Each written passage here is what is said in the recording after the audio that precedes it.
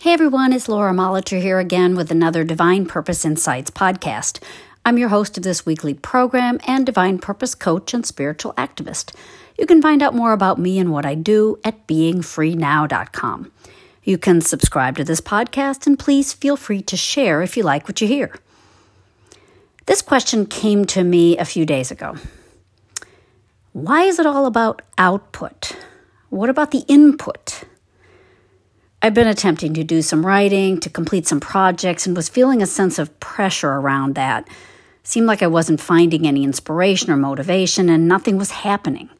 Blank pages, confused thoughts, nothing to prove that I had been doing anything at all. Nothing to prove that I was worthy, it seemed. If I didn't have any output, any proof on the page, or through having completed projects in my home or in my life or in my relationships, then what was I? Was I any use at all? Well, then that question came to me. What about the input? Truthfully, all that I was letting in was a bunch of self-judgment.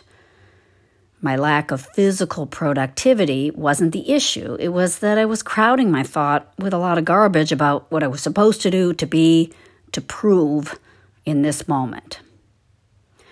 What I could do was to realize that I was being given the occasion to take in something new. I didn't need to be pushing out content, being busy with some measurable results in the material world.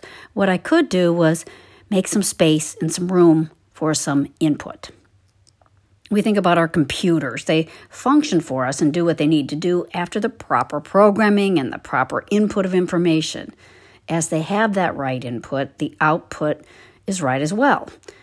As we enter accurate data, we get accurate answers and conclusions, for the most part. So, of course, we're not computers, but we do also need to have the right ideas input into our systems. It's vital, and it isn't a waste of our time. The input is important. It allows for proper functioning and for advancement and new realizations and growth and also productivity. Proper productivity at a right time and in a right way. We can't get ahead with output until we've made the space and the time for input. So to me, this input is certainly taking time for instruction in various areas of interest. It means reading and studying what may help to inspire us in our work or in our personal growth.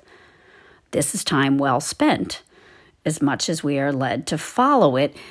In her book, Science and Health, Mary Baker Eddy tells us that academics of the right sort are requisite. Observation, invention, study, and original thought are expansive and should promote the growth of mortal mind out of itself, out of all that is mortal, that is limited. These times for input, study as well as observation, both of self, the world, others, has its reward as it expands our thinking. It allows for that true creativity and original thought that doesn't really happen when we push ourselves and let the ego and its pride have its day. Of course, there can be pressures for us to produce on our jobs. Time may be a factor in this, but we can still take a pause for some input, some influx of inspiration and information. It's about receptivity. It's about letting God's hand lead us towards what is most right to do. It's also simply about pausing and allowing ourselves to be loved. That is energy. That's getting a charge from our true power source, and that infuses us with what we need to feel stronger, more stable, more confident in ourselves, and in what's possible.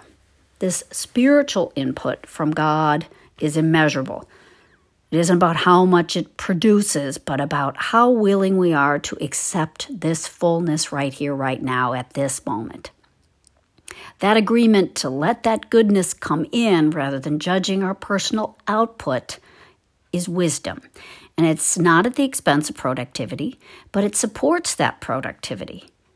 We stop looking at material things as a proof of success and instead know ourselves and our lives spiritually. We can see just how much is really going on between us and God in our thought, and we can feel that we're not alone, striving for success, but we're with the fullness of spiritual good, God, divine love. where we're already successful at being who He made us to be. We're beloved. And our humble willingness to let His input, His word, His kindness, His direction come to us gives us an abundance of good and a feeling of peace, of success. David in his Psalms often speaks of the word of God and its effect on him. In Psalms 119, verse 50, the poet and leader writes these words, "This is my comfort in my affliction, for thy word hath quickened me." The Voice translation puts it this way, "This brings me solace in the midst of my troubles, that your word has revived me." God's input, His word, allowed into thought, displaces that self-judgment and gloom that's so deadening and weighs us down and brings in a light of love, of life that revives us and gives us new energy. The input is needed from the right power source, the right and loving provider. Well, those thoughts helped release me from a sort of paralysis of judging my value and my hours based on some material measurement. It set me free to see what was next and be ready for it, and I ended up getting a lot done after that. Not necessarily what I had planned to do or thought I should do, but what ended up being needed and was very freeing to accomplish. Well, I hope these thoughts were helpful to you. If you have any comments or questions, please don't hesitate to contact me. I'm at lauramolitor@gmail.com. Thanks for listening. Have a great weekend, and we'll see you next week.